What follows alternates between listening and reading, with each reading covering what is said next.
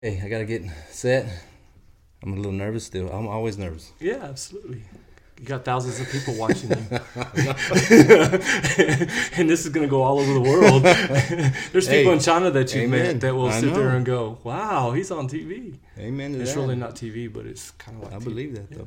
Absolutely. I believe that. I'll receive that for Amen. sure. Amen.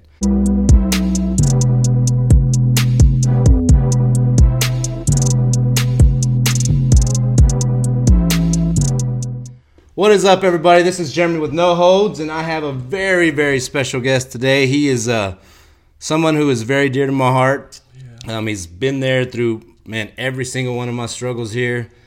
I there's so much I can say about him, but I can go on and on. It'd be the whole podcast pretty much. But he is my spiritual leader. He is my pastor, Pastor Todd DeLay. Man, I'm so honored, so blessed that you are able to join this podcast. I appreciate you, man. Dude, I am more blessed, man, just to be able to sit here and spend time with you and to know what you've been through. And having the honor to be there with you through some of that, and to see how much you've overcome, and to know the future too, and how bright it is for you. And man, you guys that are listening to this podcast or even watching, we're in the presence of a true champion. And a true champion is somebody that can overcome, somebody that faces obstacles, faces problems, and doesn't give up. And that's one thing that I love so much about Jeremy, is that he's had many opportunities to give up, and I know you guys know that. But he's held true to his faith. He's held true to what God's called him to do. And I'm honored and privileged to be able to sit here with you, and I'm excited about what this podcast holds, man. It's going to be awesome. Oh, man, I'm excited. I'm nervous. You and me both. I'm nervous, very nervous. But what I like to start off doing is I ask a couple questions, pretty much just quick answers. Sure. Favorite color? Favorite color, black. Black. Yeah. Oh, wow. I mean, I like black on black Corvettes, black on black. Anything GM, Ford, no. But GM, absolutely, man, because, I truly believe on the eighth day God, created the Corvette. Oh, yeah. And when he created it, it was black on black. It was, Z06. 700 horse, he knew what he was doing. Yeah, man, he knew what he was doing. He had to rest on the seventh day because he knew the eighth day that was coming. So I love black. And I know a lot of people, the religious people, say, well, black means sin, and it's just the color I like. Yeah. It doesn't, it has no meaning to me at all, no Oh. spiritual meaning. I just like the color black. Hey, you and me both. For some reason, I would think you would like blue because of your favorite team. So who is your favorite NFL I'm team? so glad you brought that up because, my Cowboys, Lord help them right now. But yes, of course, I love the blue. I bleed blue. I like the color black, but I bleed blue because I am a Cowboys fan, always will be. They're not doing good right now, but they're still America's team. Just wanted y'all to know that. And but yeah, we're believing God is going to do some great things, especially when we play Philly again. I believe we got the victory. Man. I'm going to be singing, I've got the victory, kind of thing. I had to just throw that in, since you're a Philly fan, and we're praying for you all the time, as much as people are praying for the Cowboys. Okay. Whenever I think of the Cowboys, I see the star as a falling star. As oh, wow. Okay, man. I see this. Dude, I see this as a Star David, baby. That's where the shepherds went to, where Jesus was at. Okay, all right. No, man, I'm just kidding. That's a good one. Okay. All right. Favorite book? Favorite book, obviously I'm a pastor, I'm going to say, and I don't mean this religiously, but obviously the Bible is my favorite book.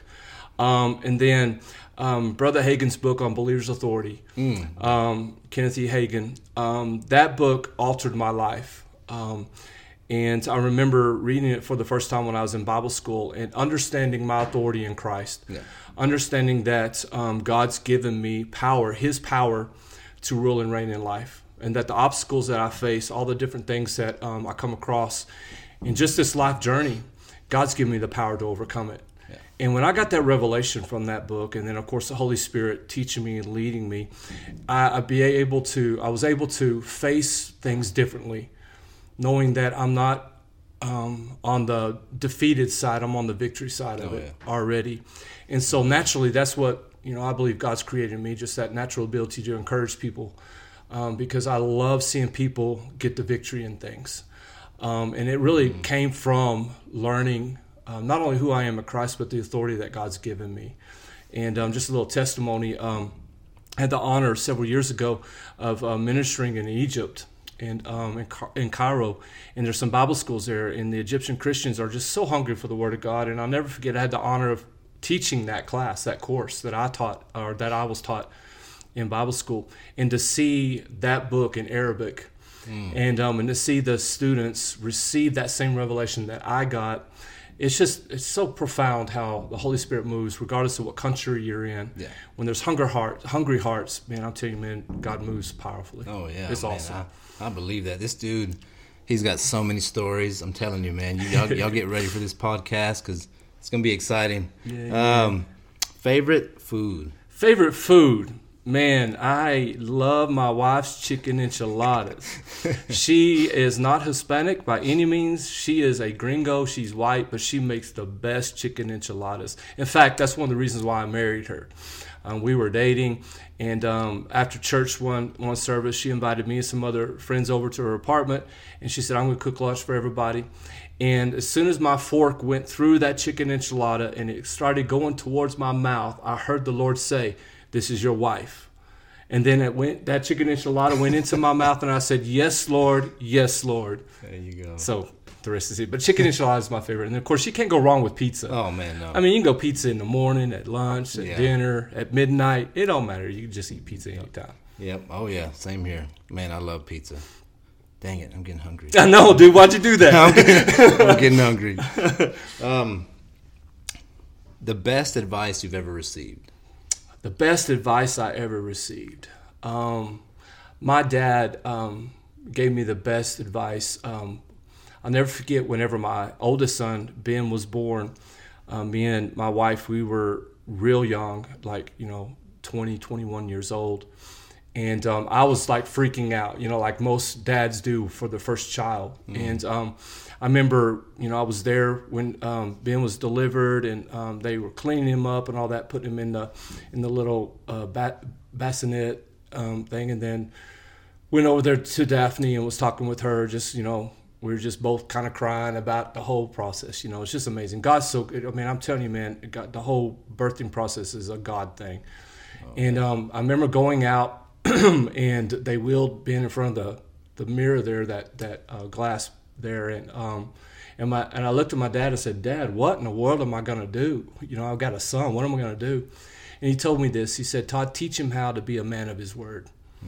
And I've held that throughout my life, because whether you're in ministry or whether you're in the secular world, what people need the most, whatever your age is or whatever generation you're in, is we need people to be men and women of their word.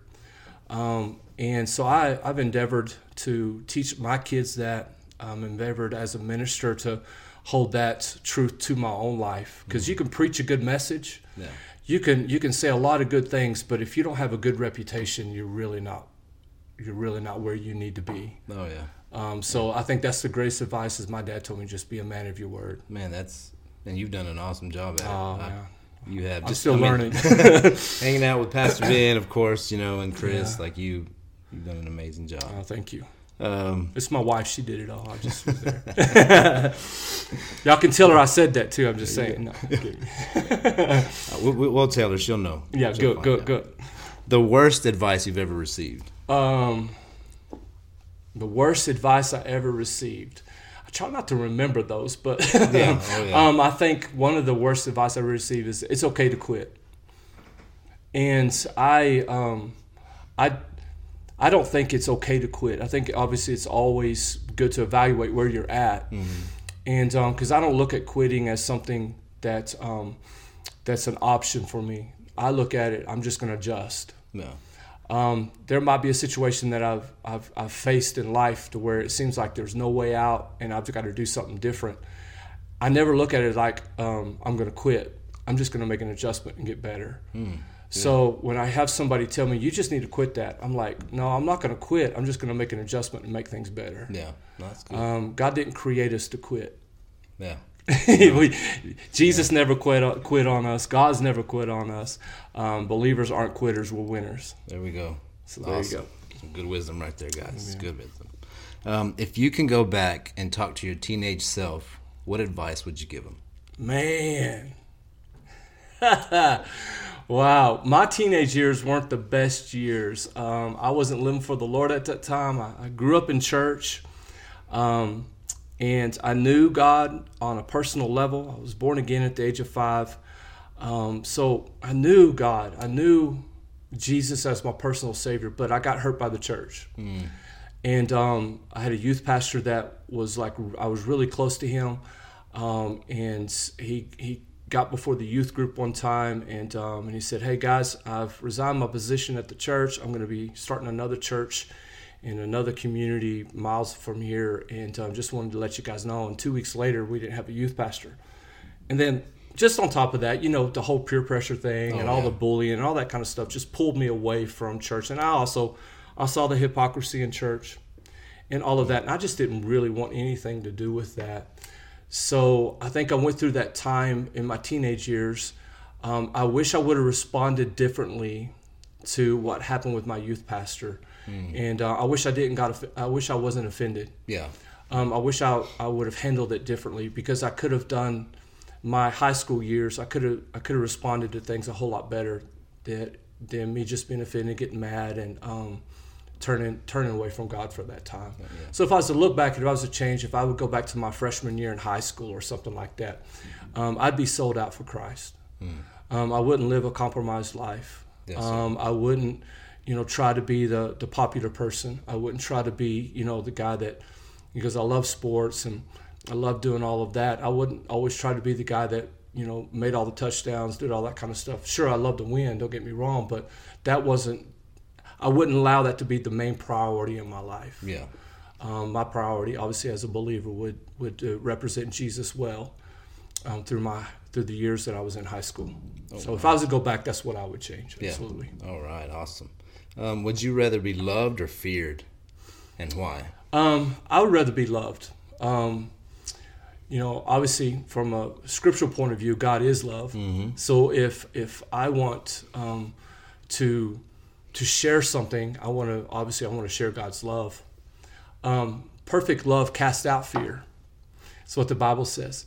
So for me to be feared in the sense that I'm scared of him, then obviously I don't want that. Now there's a fear that's a respect, obviously, and all of us want to be respected. That's not even a question.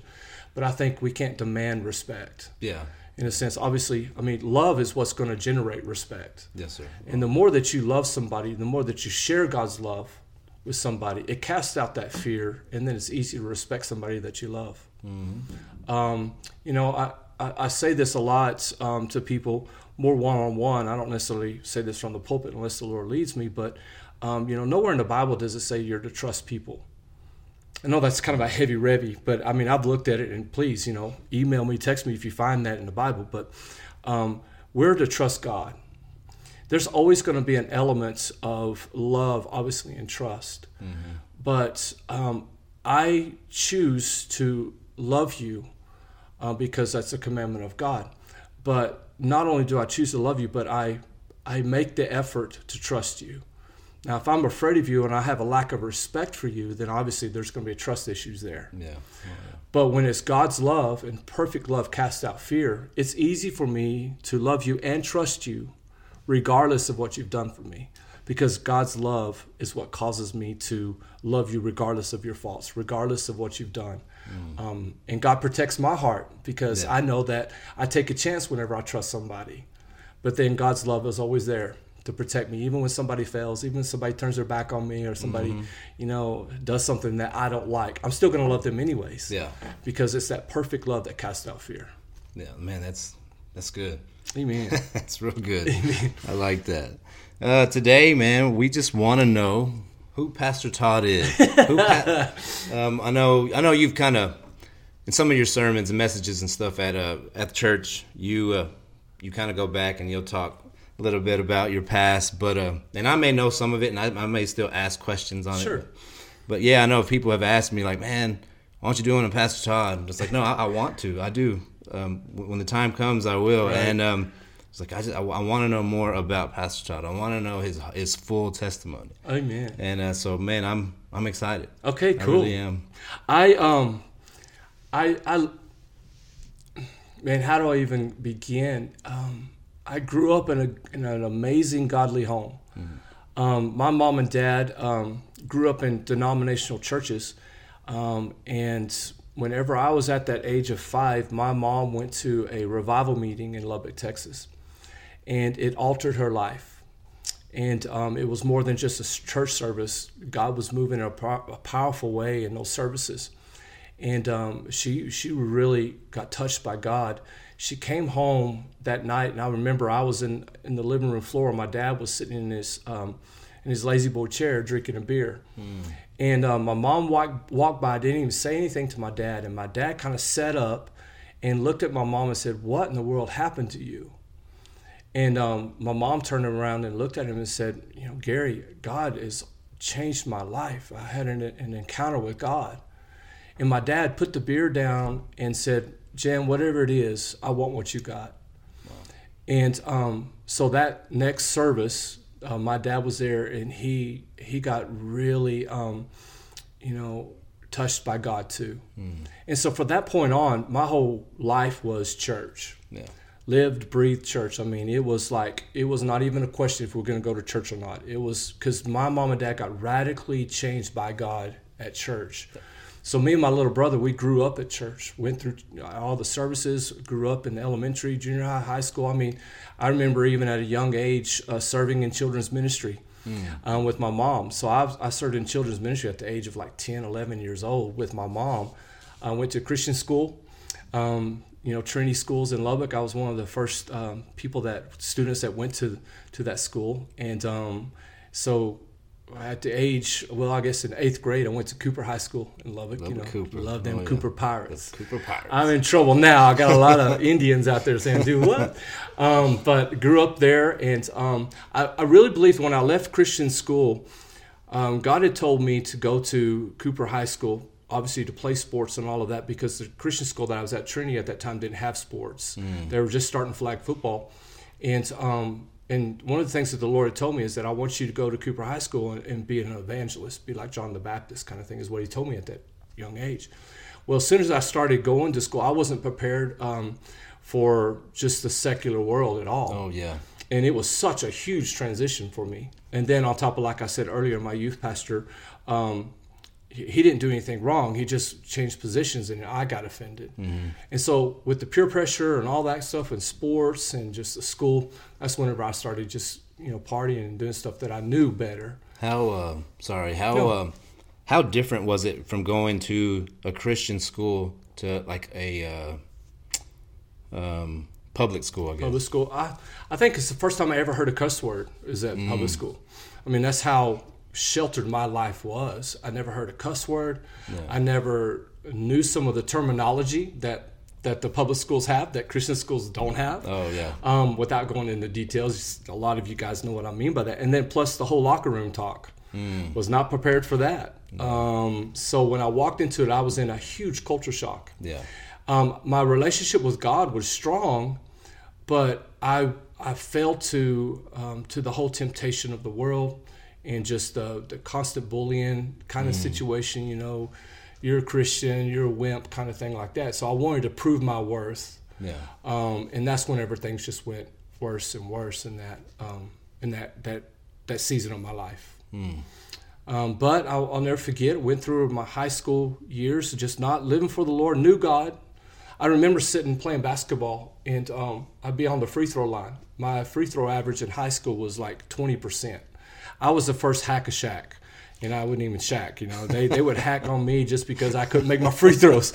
And so whenever I saw hack-a-shack back in the day, I'm like, I can relate to you, dude. They did it to me all in high school because I couldn't make my free throws. But I would sit there, even though I wasn't living for the Lord, I knew enough to pray. So I would sit there and pray at the free throw line. God, please, just I promise I'll be a good boy. Let me make this free throw. I'm tired of getting hacked, kind of thing. And of course, I keep missing it. It wasn't because God didn't love me or anything. It's just I just wasn't living for the Lord. And but I had that relationship with God. Mm-hmm. I still knew God, but I knew that I wasn't living for God. Yeah. And so I was that lukewarm Christian.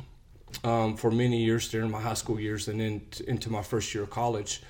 And I'll never forget, I started getting into fights. I had an anger issue, and it was some from my relationship with my dad at that time.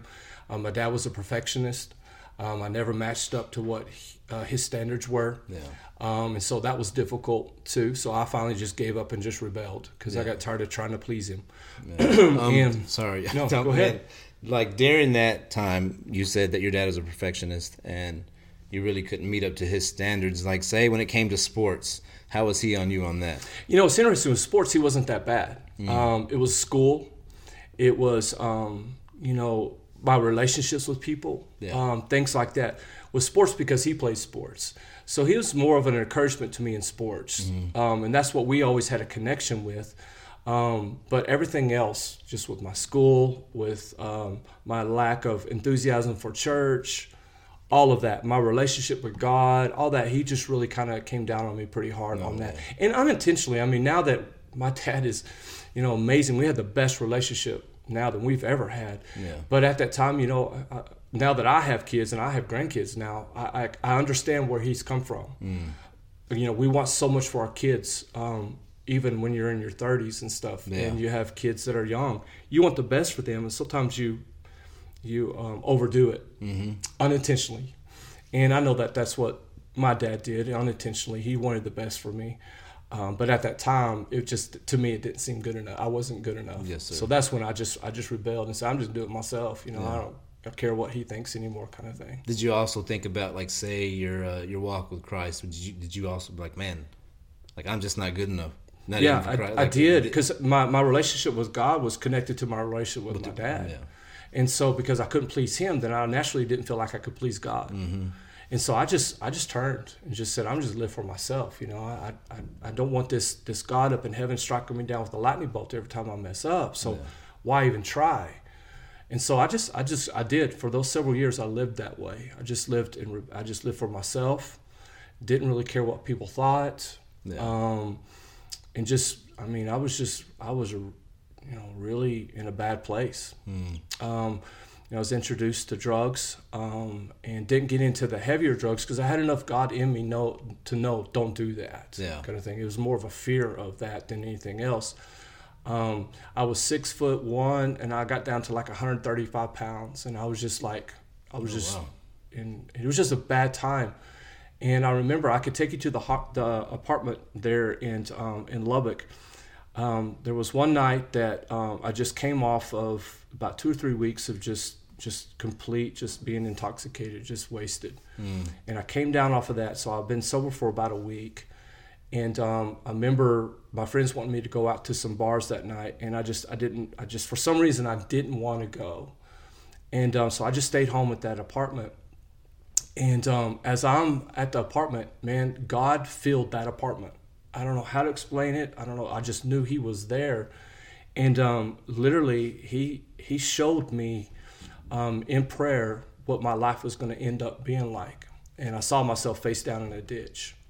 And I knew I was dead, and I knew that's where my life was headed. And it freaked me out. Yeah. One of those things, just like, oh my gosh. And then from that point on, I knew I got to get my life right. I was going to different places, always watching my back because I had a lot of enemies. And when you have a lot of enemies, you're always watching your back. It's misery. It's just total misery. Oh, yeah. You're just miserable all the time. And I was done with that. And I'll never forget, I fell on my knees in that apartment floor in my bedroom there. And I just cried out to God. I said, God, I can't do this anymore. I can't live for myself anymore.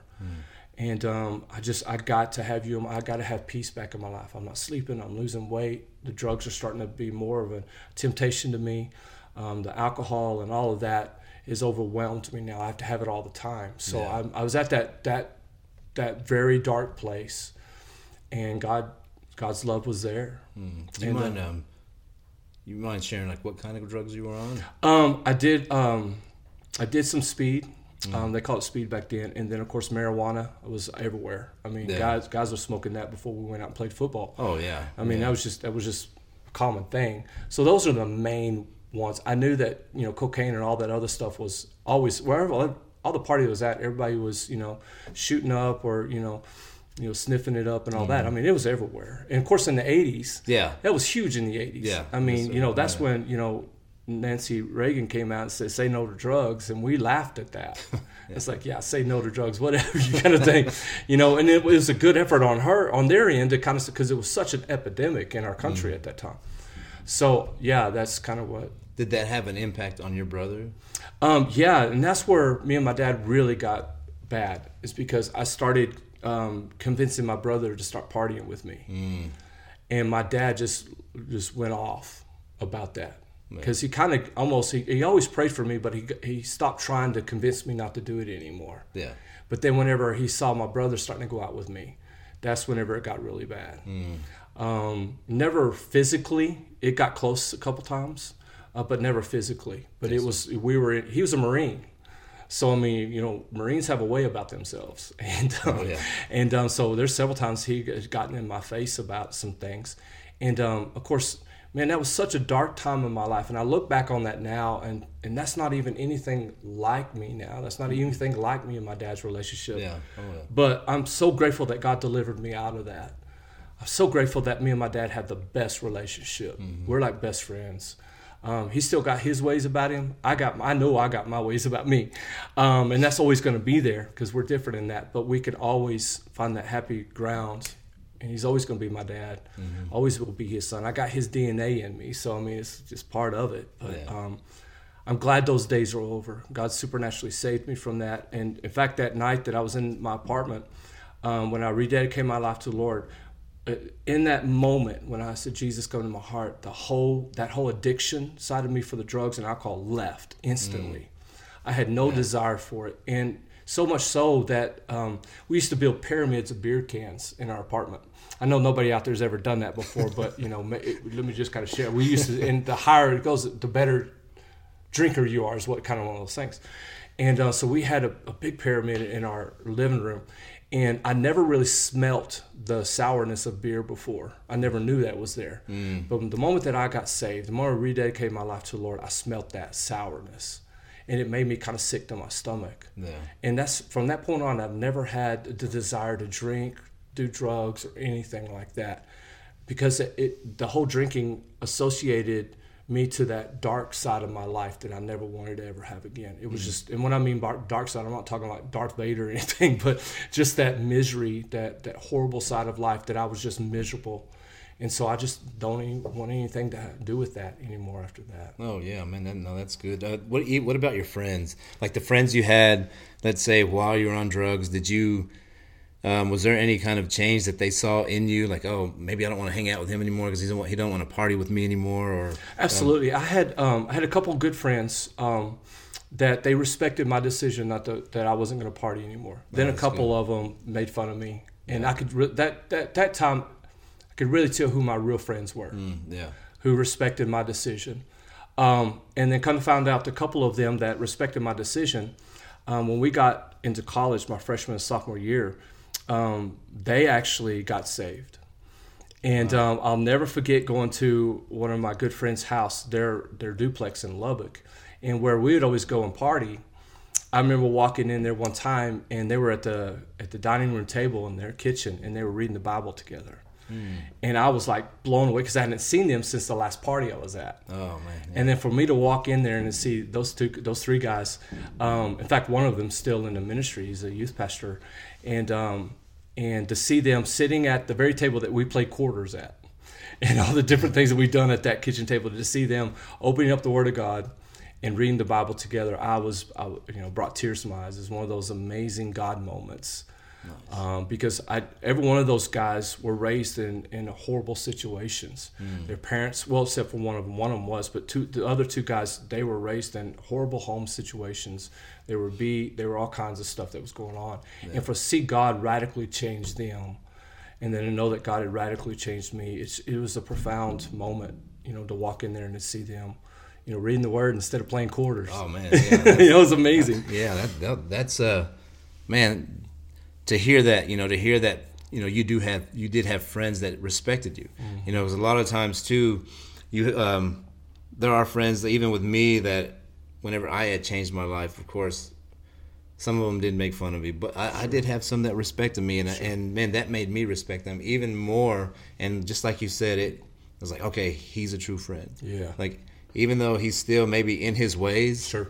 he's still like he respects me. Absolutely. You know, and man, I always valued that in people that respect, you know, that had your back pretty much. Yeah, absolutely. You know? Respect is such a big thing, whether you're a Christian or whether you're in the world or whatever. Mm-hmm. I think for us as Christian to have respect, even in the world's eyes, the world's more apt to become a believer or to be saved whenever they can respect a Christian. Oh yeah. But if you're all preachy and you're acting holier than thou, you're actually going to push people away. Oh yeah. Yes, but sir. if they respect who you are as a man or as a woman, they're more apt to become a believer because they see your lifestyle. Sure, you make mistakes. We all make mistakes. Mm-hmm. We own our mistakes, but we keep living for Jesus. And they'll see that. They'll have respect for that, and they'll want more of that than us trying to go out there and preach and cast devils out of everybody. You know, that kind of stuff. You know, that's not going to be very productive. Yeah, no, I totally agree with what you said there. Yes, sir. At what age did you encounter God? I was 19 years old. 19 years old. 19 years old. And I was so looking forward to being 21 and being legal. And then God had a different ways about that, you know. But at the age of 19, it was it was in the summer of my 19, when I was 19 years old, and I was about to turn 20. And that's when God supernaturally, I was going to be a freshman at Texas Tech University, and Reckham, had to throw that in there. But anyways, yeah, I was that age, and God, like I said, supernaturally just intervened in my life. And I'm so grateful. I look at my kids now, and even my grandkids, and to see how God has worked in their lives, and to see, my oldest son, Ben, and then, of course, Chris working with me at the church, and my little baby girl, Emily, she's doing praise and worship stuff in Tulsa and traveling and doing that. And then seeing my grandkids worshiping God and stuff. Dude, I'm telling you, from the time that I was, if you were to tell me, I'd be sitting here with you at the age of 19, I'd be saying, y'all crazy. There ain't no possible way. You're crazy, man. Yeah. And being in Seminole, Texas, y'all crazy, man. Because I had dreams of being in a Metroplex, making all kinds of crazy money, driving the Lambos and all that kind of stuff, but yeah, here we are. I know, man.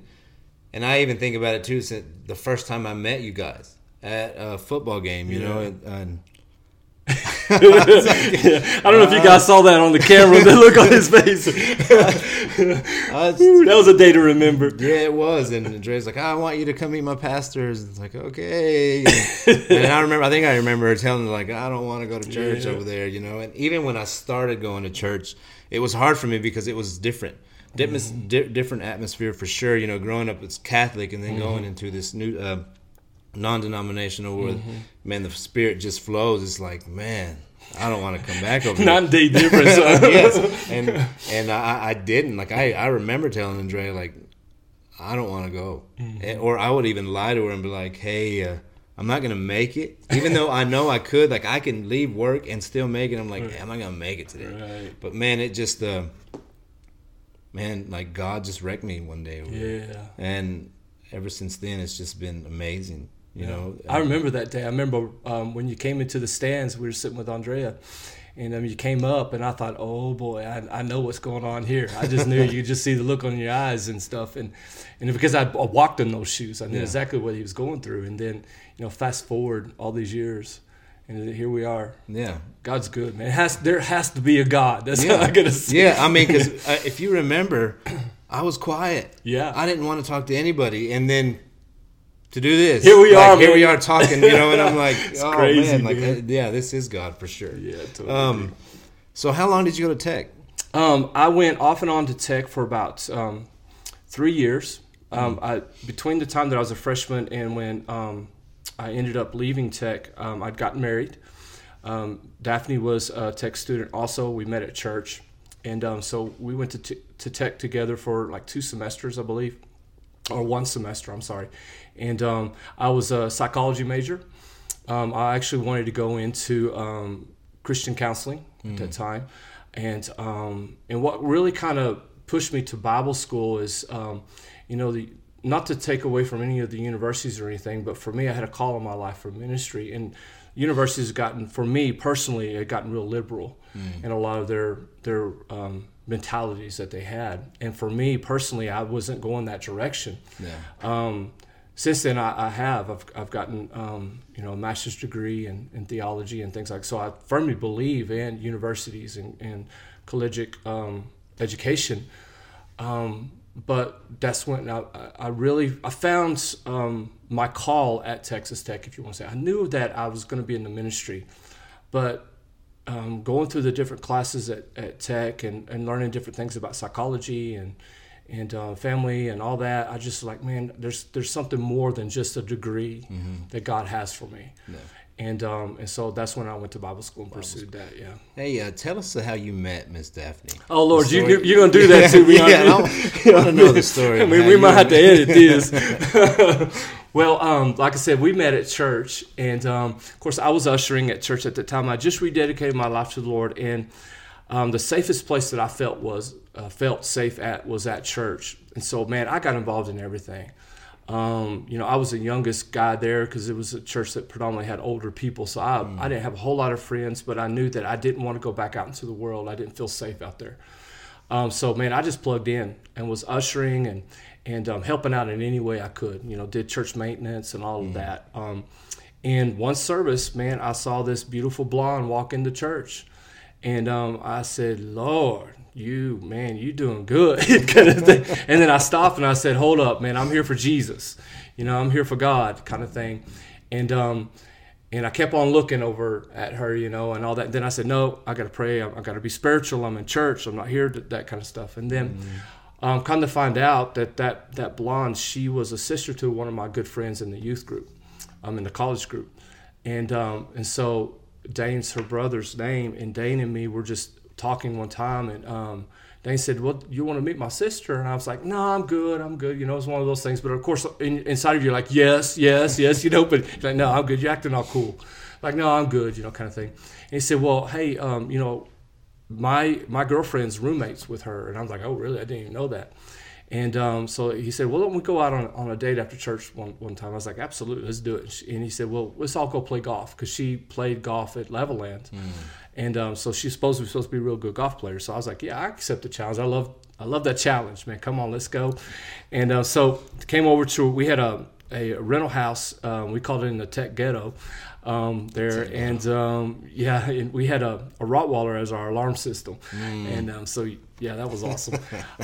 His name was Bubba. So anyways, shout out to Bubba. He's in heaven right now. But anyways, so she comes over and we all get in the car and we go to the golf course. And I kind of seen her and kind of briefly talked to her before, but we hit it off right off the bat. We're just, real talkative. Wasn't hard to talk to her. She didn't feel hard to talk with me. We get on the golf course, and of course, I'm being a gentleman. I let her hit first, and the first couple times she did good. I'm like, all right, this is going to be a game today, kind of thing. And we got around to like the second or third hole, and it was like a par 4, and she got up and she just, duffed that drive. And it went off. She sliced it. It went off to the side, and she cussed that ball all the way down the side of the fairway. And I thought, what did I just get myself into? And she knew how to cuss it. It was one of those things that, it wasn't like she was trying to cuss. She knew how to cuss that ball. And so I thought, I don't want to do any of this anymore. I'm getting away from all of that. And come to find out, as we went through the whole game that day, the whole golf game there, I saw something inside of her that kept drawing me to her, and it was that she was trying her best to not act that way. She knew that it was wrong, and she would admit, hey, I shouldn't say that. I'm trying to be a Christian. I don't want to. So she was quick to repent on those kind of things. And that actually is what drew me to her even more, that she recognized when she was wrong and she admitted to it instead of just covering it up and being fake about it. And so that's one of the things that, of course, you guys know my wife. She's not fake about anything. Yeah. And I love that about her. And she's real as can be. And that's what really drew me to her, even though she should cuss like a sailor at that time. But this was before she was saved. She was trying to be a Christian, but she hadn't ever really accepted Christ as her personal Savior. And then after that golf match, it was a couple weeks later, her testimony is that she really felt that she needed to be saved. She never accepted Jesus as her personal Savior. So she came down to the altar call. And because the way the pastor did at that time, he'd ask people if they want to become members of the church, come on down. And then they would take them into a separate room and lead them to the Lord and all that. Well, my dad is the pastor, associate pastor of the church, so guess who led them into that room? My dad. And so my dad actually led my wife, Miss Daphne, to the Lord. Oh, wow. And that was before we even got married and really started dating seriously. So yeah, man, that's... God knew what he was doing, man. Thank God, man. Yeah, no, Miss Daphne is, man, she's amazing, and she is an amazing author as well. Mm-hmm. She's done an amazing job at that. Like, I know her first book that I read, man, wrecked me. Yeah, totally. Wrecked me. Your first year of marriage, how was that? Like, what age did you get married? See, I was 20, she just turned 21. And it was, we only dated for like 6 months, and then we got married. Oh, wow. And that was interesting.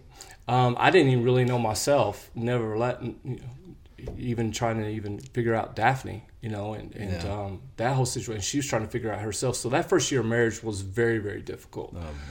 In fact, there's many times that we both wanted just to give up, but I was raised that, divorce is not an option. You work through it.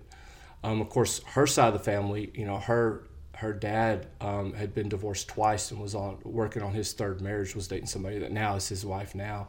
And her mom had been divorced 3 times.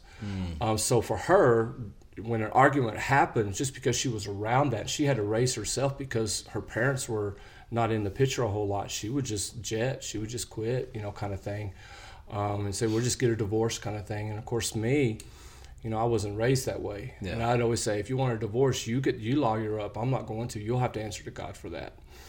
And because I don't believe in divorce. And that would shake her up. And then, of course, we started working on our marriage after that first year. And we learned this about our marriage. I can't change her. She couldn't change me. But I had to work on me. Yeah. And the moment that I started working on being the best husband and eventually being the best dad and her being the best wife and the best mom, then we found out that the arguing and the fighting and the strife went away because we worked on ourselves instead of trying to change each other. Yeah. Oh, man. And that's huge. We still do that. We're all human. We all have disagreements. And me and my wife, we are strong-willed people. We can be very opinionated about things. But we've learned over almost 30 years of being married, most of the times that we're disagreeing on things, it doesn't really matter in the first place. Yeah. It's like you get through the arguments, like, why did we even go there? Yeah. But for me, because I'm competitive and I want to win, and she doesn't like to lose either, so that's a dangerous combination there. So, but we just learned, that it's not really worth it. Yeah. It's not worth going through the strife. And then plus, when you start having kids and the kids are watching this, that's the last thing we wanted to do is ever, present something that we love God, we go to church, we're Christians, and then we are fighting like cats and dogs, and then our kids see that. So they see 2 different things. So we really, as our kids grew, we really worked on our relationship that much more because we didn't want our kids to go through what we were going through in our marriage. Yeah. So. Oh, man. Yeah. I can definitely tell that where Pastor Ben gets his competitiveness from. I guess it's from both of y'all. Yeah, both of us. Yeah, absolutely. Because, man, yeah, he's very competitive. Oh, man, so is Chris, though. Yeah, man, we don't even, when it comes to basketball games and stuff like that, we don't even stay in the same room together. I mean, I'm a LeBron James fan, and they just don't like LeBron at all. But, he's the king, so I just I was just saying it is bad, isn't it? Oh, so you would say LeBron over Jordan? Oh, here we go, man. I grew up with Jordan. I mean, I had Jordan shoes in high school. Yeah.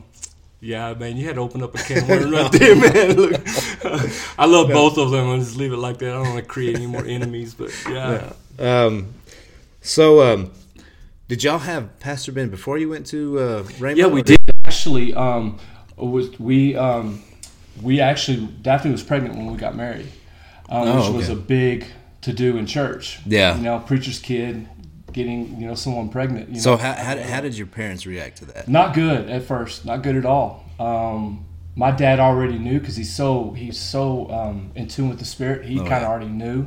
So when we went to them and shared that with them, of course it wasn't good, And I didn't have to say anything. My dad already knew. He just said, this is why y'all meet with us. And Daphne's side, they were a little bit more open to it because just, her family dynamic on that side, but on our side, it wasn't very good at first. That's why God is so amazing, that he still restores things. Oh, yeah. And me and Daphne both made the decision that we loved each other and that we were going to make our marriage work and we were going to raise our son. And we didn't know at that time it was going to be a son, but thankful that it was. And but yeah, so we were kind of the black sheep in the church and everything. But we got to that place where we didn't really care what people thought. We were there for God. Yeah. And sure, it was a sin what we did, but we repented and didn't go back that way ever again until after we got married. And so, yeah, absolutely, man. It was a challenging time. I have a lot of compassion for people that are considered an outcast by the church, because I was one of those. Yeah. And so for me as a pastor, I have a hard time with religious people coming down on people because they're not perfect, or what they perceive should be perfection. Oh, yeah. Because everybody's got skeletons in the closet, and we're the last ones to be judging other people. So my whole view of church and people coming to church is simply just come as you are, but get ready, don't stay that way, because God doesn't want you to stay that way. Yeah. God wants you to grow. God wants you to get those skeletons out of the closet, get healed of things. So absolutely. So as me and Daphne are learning how to be married, we were also raising a child. And then Ben went with us to Rhema, to our Bible school. He was about 3 or 4 years old. And so Ben's been with us the whole way. So he had to grow up fast. He had to be mature. And God put that grace in him to be mature. He's way more mature than his age is. And some of that is because of how me and Daphne raised him. So, yeah. When you found out that it was a boy, what was your reaction? Course, did you want a boy or did you want a girl? I did. You know, of course I would take whatever God gave us. You know? And I would like to have a girl too. Don't get me wrong, but God knew when to have the girl. I was raised with obviously a little brother, and on my side of the family is all boys. So I wasn't really nervous about having a boy because we all had boys. Yeah. So I mean, it was like, all right, cool, boy. All right, I get to teach him how to play sports. I get to be a man and show him how to do things and all that. And but to have a girl for the first time off would have like majorly thrown me for a loop, because I had no idea how to raise a kid, first of all, and then to have a girl, whoa, that would. Wow, I'm so glad God knew what he was doing when he gave us Ben. Yeah. Sure. What was one of the struggles that you had when y'all had Ben? Like, when did y'all move to Tulsa? We moved when he was about 3 years old, so that would be, we moved in 1993. And did you know anybody over there in Tulsa? Knew nobody in Tulsa. So what was the struggle that was over there? One of the biggest struggles that you overcame? For Dad, was providing for a family, and knowing that God had called me to Bible school, and knowing I had a job lined up when I worked in orthotics and prosthetics, which that is like knee braces, building braces for people and stuff that can't walk very well. And so I had a job lined up, and it was a great paying job in the medical field, and looked forward to it. So I get there and I walk into this place where they kind of promised me a job, and they told me that they found somebody else. And so that was just like heart-wrenching, because I bring my wife and my son. Yeah. We're going to Bible school, and my goodness, how we're going to provide and all that kind of stuff. That God supernaturally, remember there was people in the church that we were at before we moved to Tulsa that sent us, money in the mail. And man, thank God for that, because that helped us through the first couple months till we got settled. And then God supernaturally had led me to, it was God used my brother-in-law, which was Dane's, which was Daphne's brother, Dane. He worked at the airport as a shuttle bus driver, and he said, hey man, if you can't find anything, just come on out, I'll get you a job. And I was at the end of my rope. I tried everything, because I didn't think a shuttle bus driver, you ain't gonna make any money. I gotta provide, kind of thing. Oh yeah. And so I said, I gotta do something. I got mouths to feed. So I just went ahead and said, all right, let's do it. And come to find out that job paid more than the job that I had in Lubbock.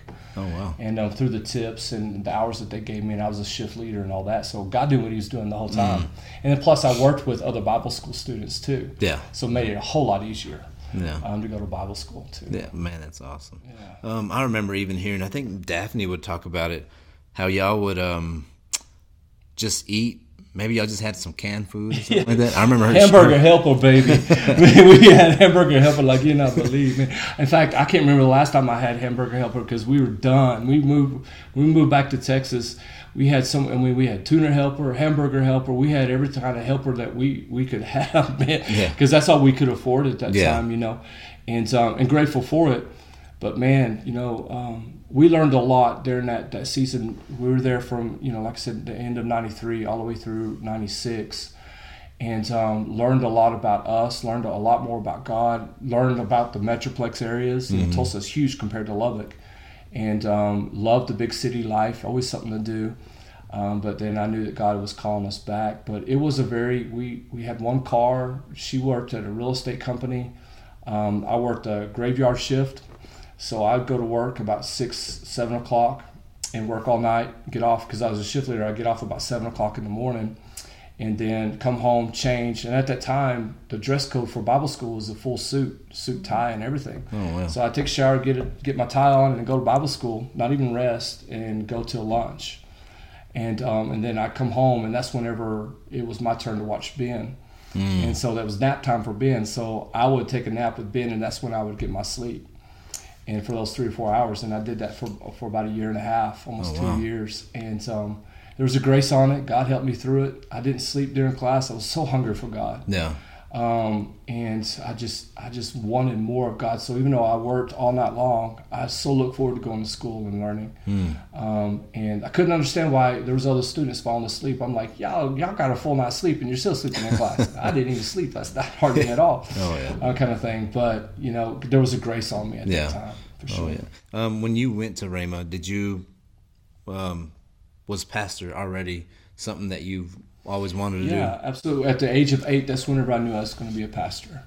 I was at Trinity Church in a church service, and I saw my dad. He was a deacon at the church at that time, and I saw my dad. There was a certain time during the service that people would get prayed for. There was altars down in front of the stage there, and people would come down, and the deacons of the church would stand behind the altar and pray for people.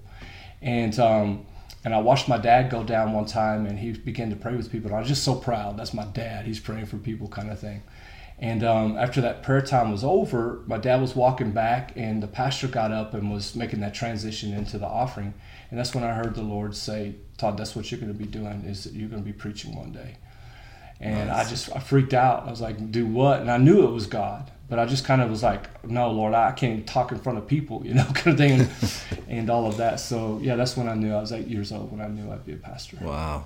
Man, that's awesome. 8 years old. Man, ran from it, didn't want to do it, kind of thing, but God knew what he was doing. Yeah. When y'all left Tulsa, where did y'all go from there? I was an intern at Church on the Rock in Lubbock under Jackie White.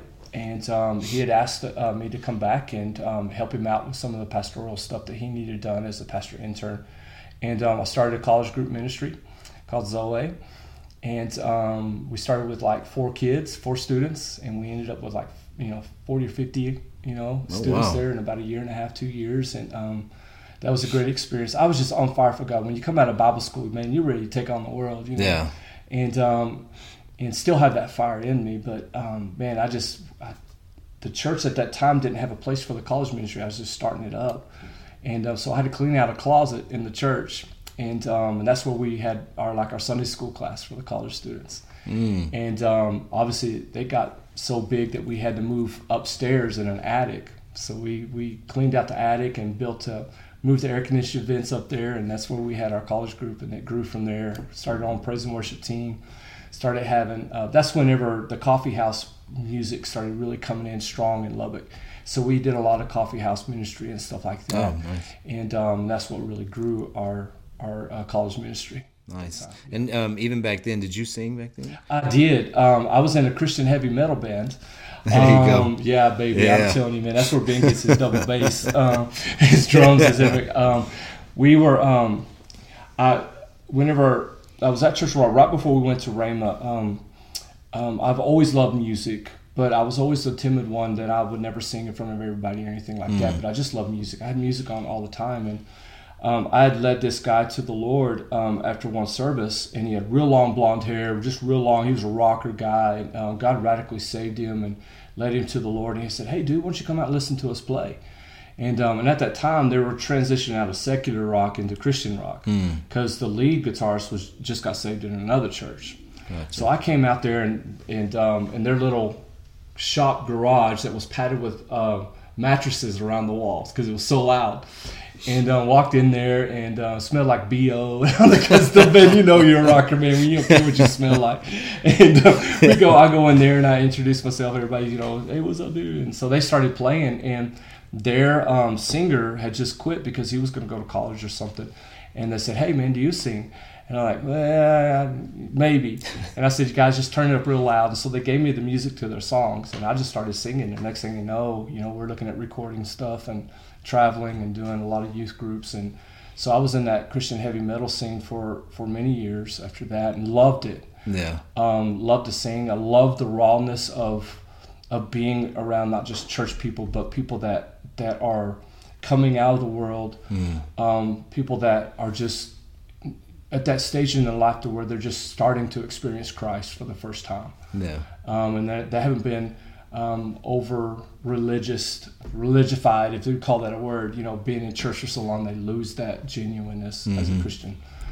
So yeah, man, we did a lot of cool stuff, man. We'd open up for bands in bars and stuff as a Christian band, and nice. We'd open up and we would share Christ at bars in Lubbock and stuff, and which was awesome. I loved it, man. I miss those days, actually, man. I miss going into a bar and 6, 7 o'clock at night before all the good bands come out, you would say, and just, man, share Christ. Yeah. A couple of our cover songs, and then share Christ, and then turn it over to all the guys that are already pretty much drunk, playing Def Leppard and Guns N' Roses and stuff, and not even sounding anything like them, kind of thing. So, yeah. What was the name of your band? Once Dust. Once Dust. Yeah. And how did y'all get that name? The electric guitar player came up with that. And yeah, he just was sitting around playing. He said, "Hey, man, we got to have a name for our band now." And I'm like, "Cool, well, y'all come up with it. I'm good, Once Dust, man, that sounds good, dude. Let's rock it, man," kind of thing. And so this is how bad it was. We had a bass player that was bald. And when you're in rock, bald is not good back in the 80s. You had to have long hair and all that kind of stuff. And so he got hair replacement surgery done. He saved all his money to where he could get like hair. Oh, wow. And he did, but it looked so fake. It looked so bad. And it was sad. But he was an excellent bass player, amazing bass player. But man, he just always had that you never talked about his hair because he would go off on you because he's like, "I spent thousands of dollars on my hair." I'm like, "Dude, it's not even your hair. Yeah. It's put in your head," kind of thing. So was your family, like your dad and your mom, excited for you to come back to Lubbock? Absolutely. In fact, it was a great transition because obviously it was kind of hard at first. But my mom and dad had seen the growth in me and Daphne's life spiritually, and in fact, it was so funny. Me and my wife, we were talking about it today. We were having a meeting with our staff at the church, and she had actually talked about, in our church, we're making a transition to where before service starts, we're going to have more prayer before service starts corporately. And what we had done before in the past is that we put these screens up that would rotate in our church service and help people what to pray for, like missionaries and things like that. And one of the pictures that came up was me and Daphne, pray for your pastors. And my mom had come to one of those services with my dad, and my mom looked over to Daphne and looked at the picture that was on the screen and said, "Daphne, that's the girl that we've been praying for." Oh, wow. And, at that time, it wasn't. Yeah. But it was just a whole lot of drama that was going on at that time. But to see how God worked in my family after everything that happened previously when we moved back, and how God just supernaturally restored things, is a very powerful testimony to how amazing God is. Yeah. Oh, yeah. And what about the relationship with your brother? Have you always had a pretty strong relationship? I've always had a great relationship with my brother. He actually worked church maintenance with me, and we had the best relationship.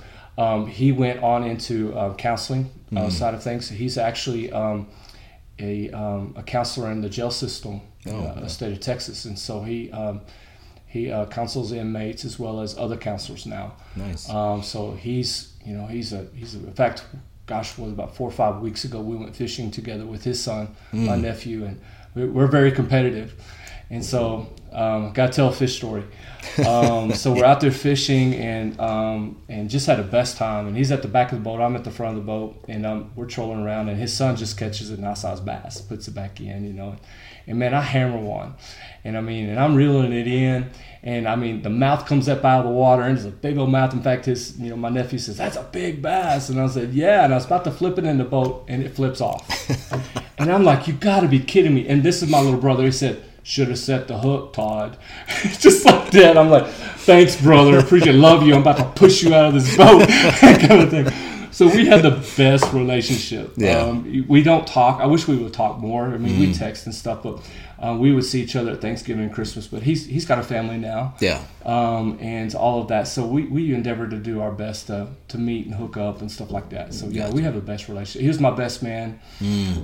So yeah, absolutely, man. We have a great relationship. Oh, that's awesome. That's good. I know Pastor Bracken, I guess, is your pastor. Absolutely. When did you transition to his church? And when we graduated from Rhema, we came back to Church on the Rock, and I was an intern there for. I committed to 1 year of internship, and I looked at underneath Pastor Jackie's ministry, eventually starting another Church on the Rocks, and going doing that. And the timing for that, the church at that time just wasn't timing. It wasn't the right timing yet. Yeah. And so I committed to another year just to be there because I still do love Pastor Jackie. He's doing an amazing job there in Lubbock with all the Church of Rocks campuses and everything. And so honored to be even a part of the ministry for that short period of time.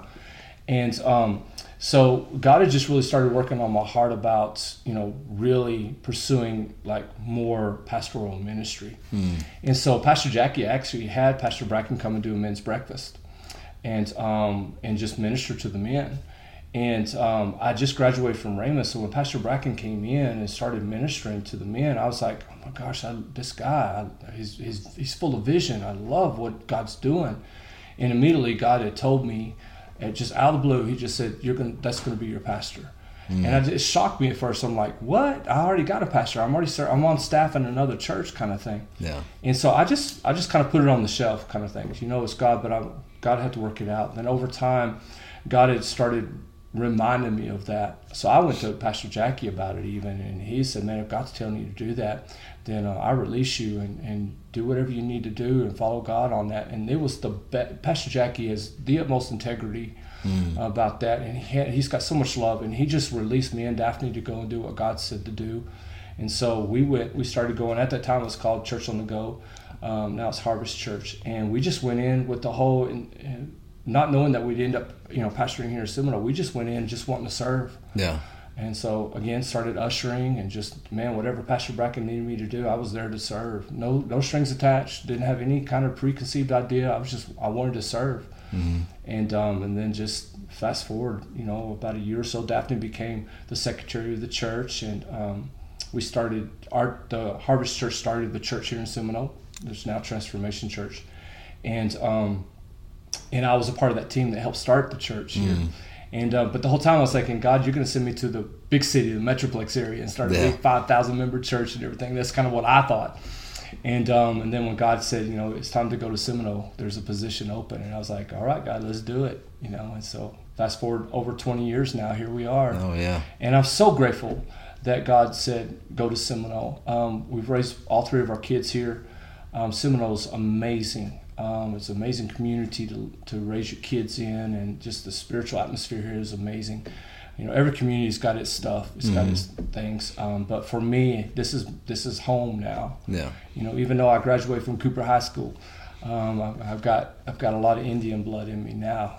So because of this community, I love Seminole, I love Gaines County, I love all the surrounding areas, and even when I just got back from Burma.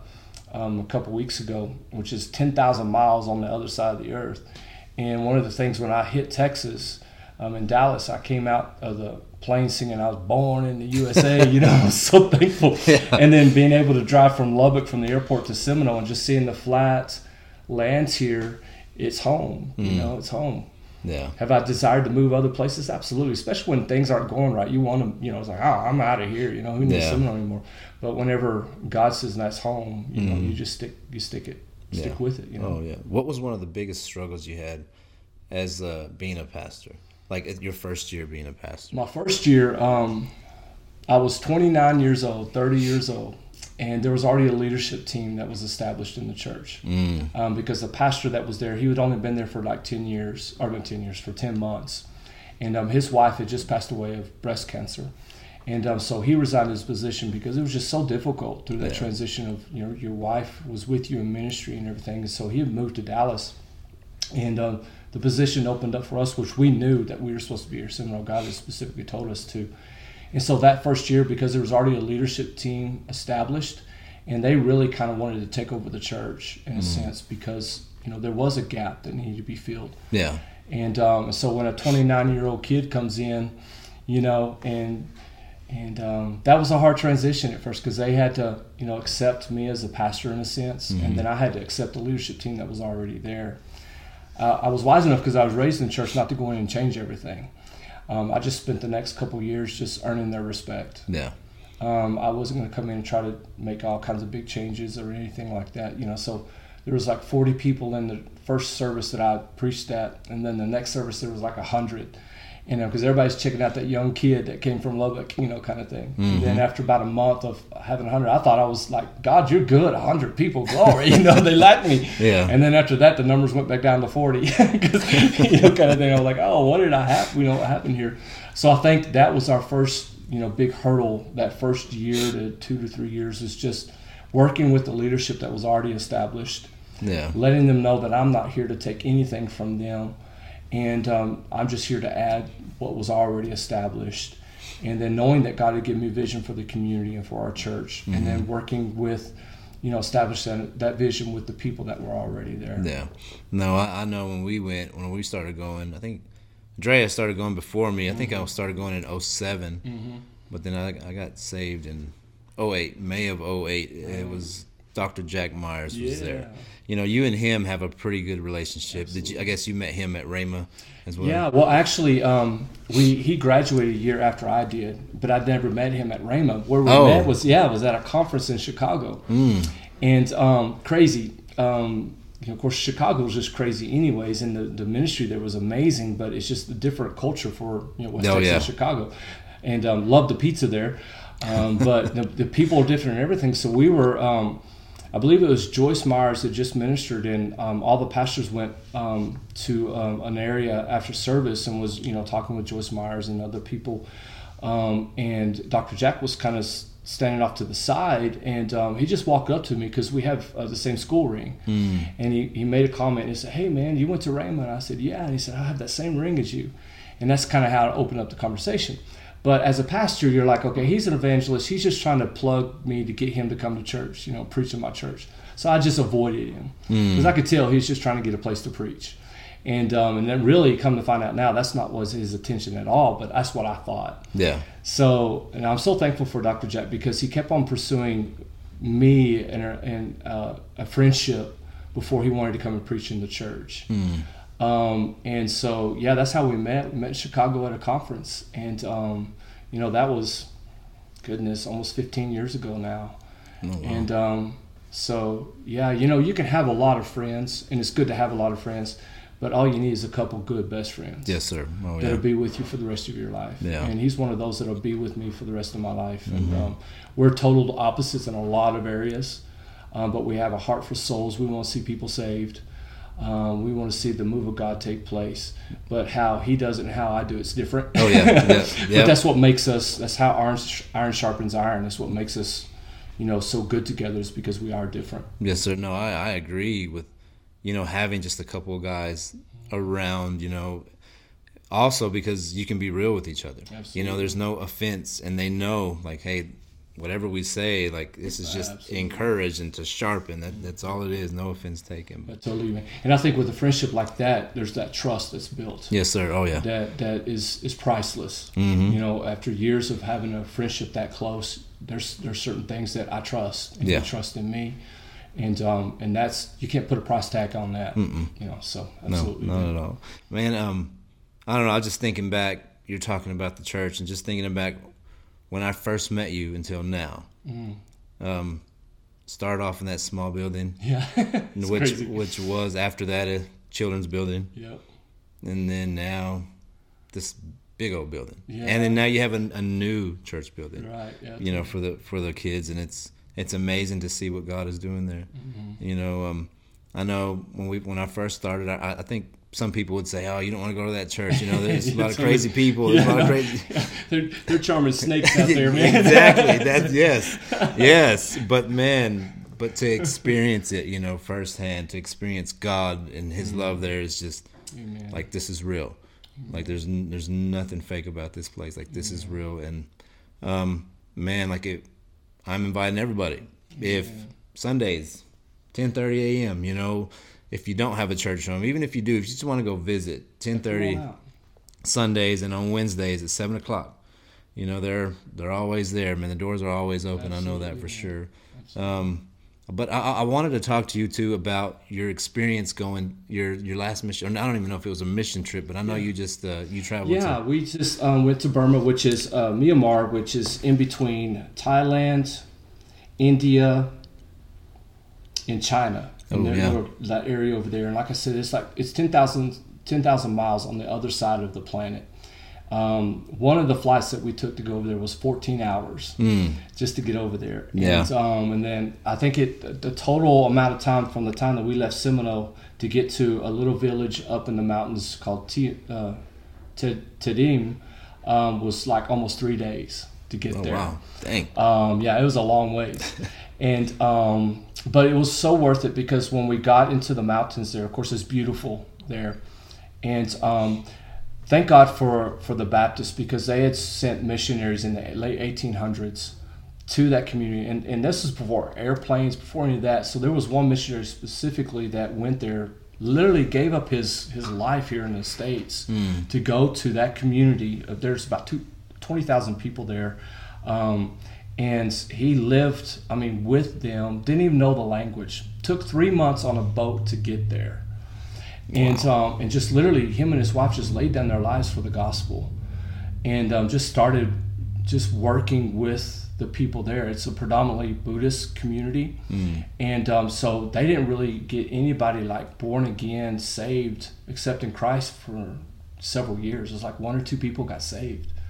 For them to stay there for like 30 years, and just plugging at it, just going and just witnessing to people. He was the first person in that whole region that translated the whole Holy Bible from English into their native language. So he had to learn their language first. Wow. And then spend the years translating the Bible to where they could even read the Bible. Wow. So for me to even go and to walk in the same places that missionary walked, and to minister to some of the same generational people that have been in that community, it was an honor for me. Yeah. There was another Baptist missionary that came later on after World War II, and because the country had been predominantly communism till like 2015, and so they just came out of communism, and they're more of a like a country like ours, a democratic country, and so I got to go into the missionary's house that he hand built in the 1940s. Oh, wow. And the house has not changed.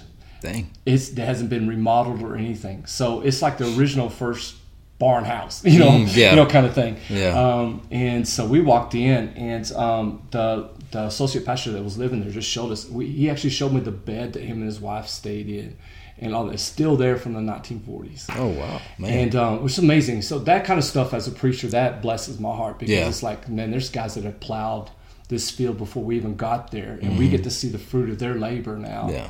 And I got to sit down in his chair that he prayed in, that he developed messages. He just spent time, and that was, for me, was just almost like life altering, to sit in the very chair that this missionary spent 40, 50 years of his life, spreading the gospel in that whole region, and gave up his life here in the United States to go there and spread the gospel, and to sit in the very chair that he sat in, studied, prayed, met with people with, and it's the same exact chair. And to put my hands where he put his hands, it was altered. In fact, my son, Pastor Chris, he was there with us, and he took a picture of it. And I didn't know he was taking a picture of it, but it was you could tell that God was moving in my heart just about That's what really impresses me, is people that are willing to stay. Yeah. Willing to just, when God says do something, and you stick it out. And you just stick it out, and you stick it out until God says something different. No, that's good. Yeah. Man, It's an amazing trip. Yeah. Amazing trip. Some good wisdom too. Very good wisdom.